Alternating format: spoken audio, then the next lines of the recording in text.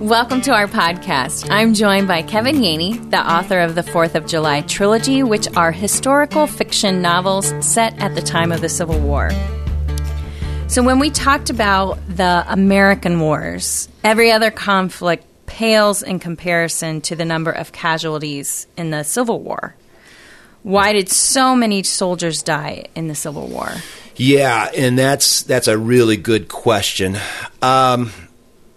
First of all, let me just kind of give you numbers, and there's disputes about these numbers, but the more conservative numbers are that 620,000 men were killed in the Civil War.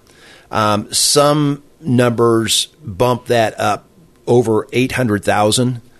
Wow. So in 4 years of fighting, there were just these massive casualties. Yeah. You get into battles like Gettysburg. Gettysburg lasted 3 days.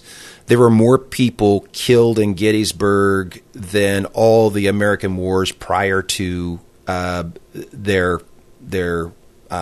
fight. Wow. You get into others. There were more people killed in the Civil War than the American Revolution, the War of 1812, the Mexican War, the Spanish-American War, World War I, World War II, and the Korean War.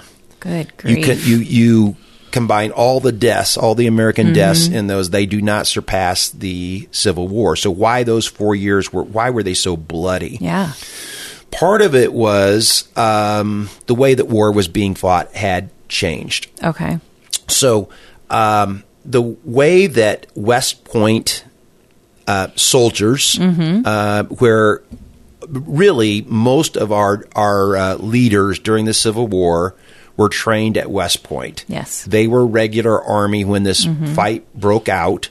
So you have people like, Ulysses Grant, went to West Point, and so did Robert E. Lee, George McClellan on the Union side, James Longstreet or Stonewall Jackson, Jeb Stuart, all of these guys, they all were classmates. Yeah. It's kind of like if you went to college with somebody and you were all in the same fraternity. Yeah. They were all West Pointers.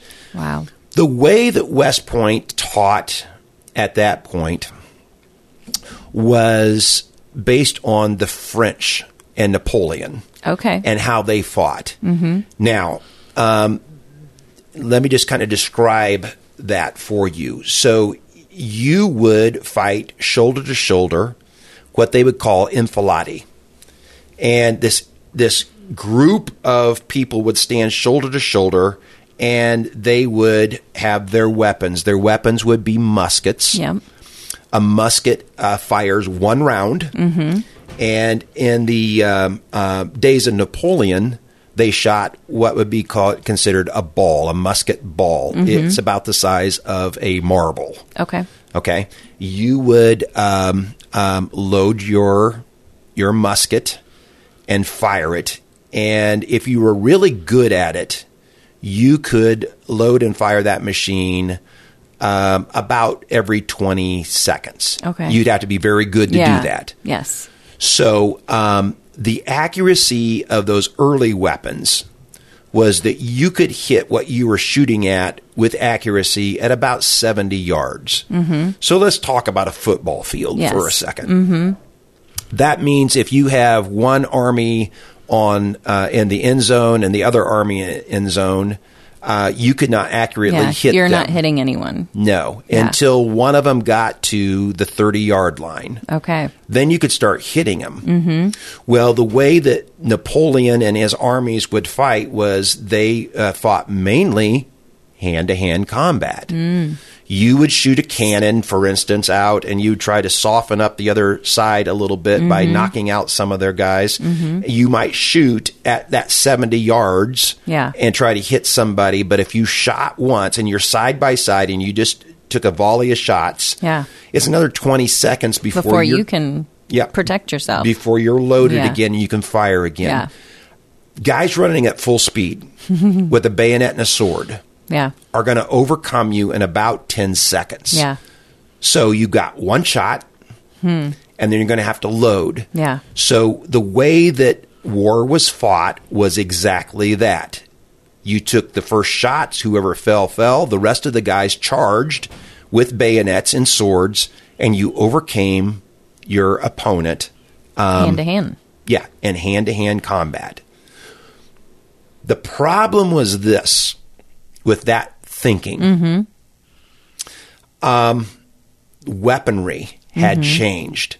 So one of the things that came about was what was called the mini ball. Okay. Now, the mini ball sounds like it's round, but it really isn't. It's bullet-shaped. Oh.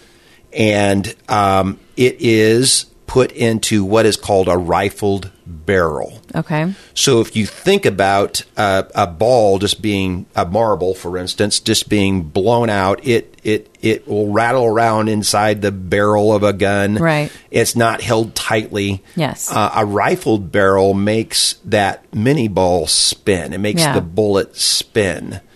So you're still loading them every 20 seconds, but all of a sudden, because it's got spin on it, you can hit something that's 4 football fields away with accuracy. A new type of, basically a bullet, that is going to just cut through a person. It's going to tear them to pieces.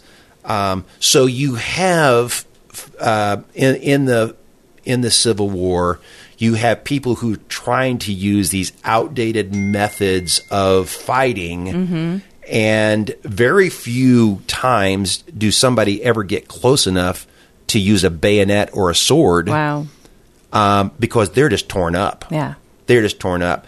The other thing that's changed is the weaponry of cannons. Okay. So one of the things that would happen, you think about firing a cannonball, and a cannonball with force will bounce and, knock things down and tear things up, send shrapnel flying into people and injure them that way.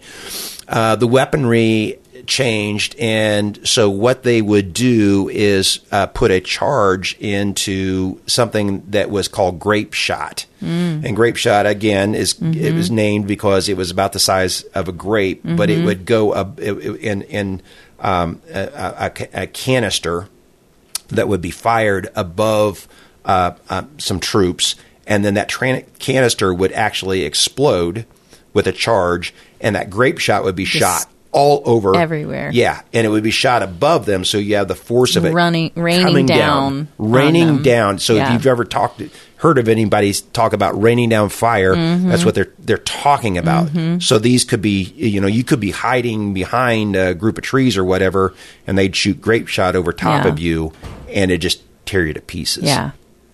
So it was a horrible, horrible, horrible war. Wow. Yeah.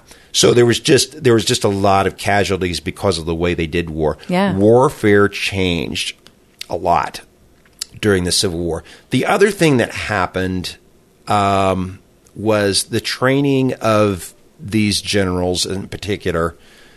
West Point would say, okay, you're gonna build up to this big battle, and you're gonna fight this big battle, and then you're going to go back to your side and recuperate. Right. And so the early generals frustrated Abraham Lincoln because, for instance, after 3 days of fighting at Gettysburg, and right smack dab in the middle of the war, this happened July 1st, 2nd, and 3rd in 1863. The war is going to last for 2 more years. It's been going for 2 years. So you're right smack dab in the middle of this. George Meade is leading the Union side, the Army of the Potomac. He has just defeated Robert E. Lee at Gettysburg. Lee has lost 1/3 of his troops. Wow. He is trying to get out of Pennsylvania, back into Virginia. He's got to cross through Maryland and then get to Virginia, back to safe territory to recuperate these troops that he's lost. Meade decides that he's not going to pursue Lee. Had he done that, many people believe the war would have ended 2 years earlier. Mm-hmm. Yeah. Yeah. But George Meade doesn't engage him until October. Oh, wow. From July to October, he does not engage him. Well, and it's not like here in Indiana where it's kind of flat and easy terrain. Like, right. We're talking like it was going to take them a long time just to get anywhere. Right. Right. And we think of, crossing rivers, crossing mountains, that sort of thing. Yes, it was going to take them a while to get back. And he had the opportunity to crush him. And didn't the take same it. thing had happened in almost a year before when Lee invaded Maryland and the Battle of Antietam happened. And George McClellan at that time was in charge of the Union cause with the Army of the Potomac. And Antietam was the bloodiest one single day of fighting in the history of American warfare. Wow. And people just torn to pieces. It's described in the books of the cornfield. Yeah. And it was horrible. People just blown to pieces in the middle of a cornfield. And so anyway, McClellan, again, Lee his troops are badly injured, badly damaged. He's limping back to the south. Yeah. And McClellan decides he's not going to pursue him. And so again, I wonder why. Like what goes through your head? Are you just, I don't know. I think that because they had their own list of casualties, sure. But they just did not think that way. Yeah. A lot of it was Lincoln was not a military man. Okay. They were. Okay. And they thought they were superior to him. Sure. Even though he was their commander-in-chief. Commander-in-chief, yep. They thought they knew better than him. And they thought they knew how to conduct the war better than him. Well, they were getting outmaneuvered by a smaller army led by Lee. And the reason Lee was being successful was, number one, he knew these people because they were his classmates. Right. Yeah. Okay. West Point. And he understood that he had to use some unconventional tactics. Yeah. So there were times when he was outnumbered like 2-1. Yeah. And he still defeated the Union side. Yeah. Just because he used tactics that weren't taught or weren't. Right. Yeah. Right. He was thinking outside the box. Absolutely. Yeah. And you had to. Yeah. Things were changing. Yeah. So. Well, thank you so much for tuning into this podcast. If you want more information on Kevin Yaney and the 4th of July trilogy of books, go to www.4thofjulybook.com. For Kevin Yaney, I'm Selena Helvey.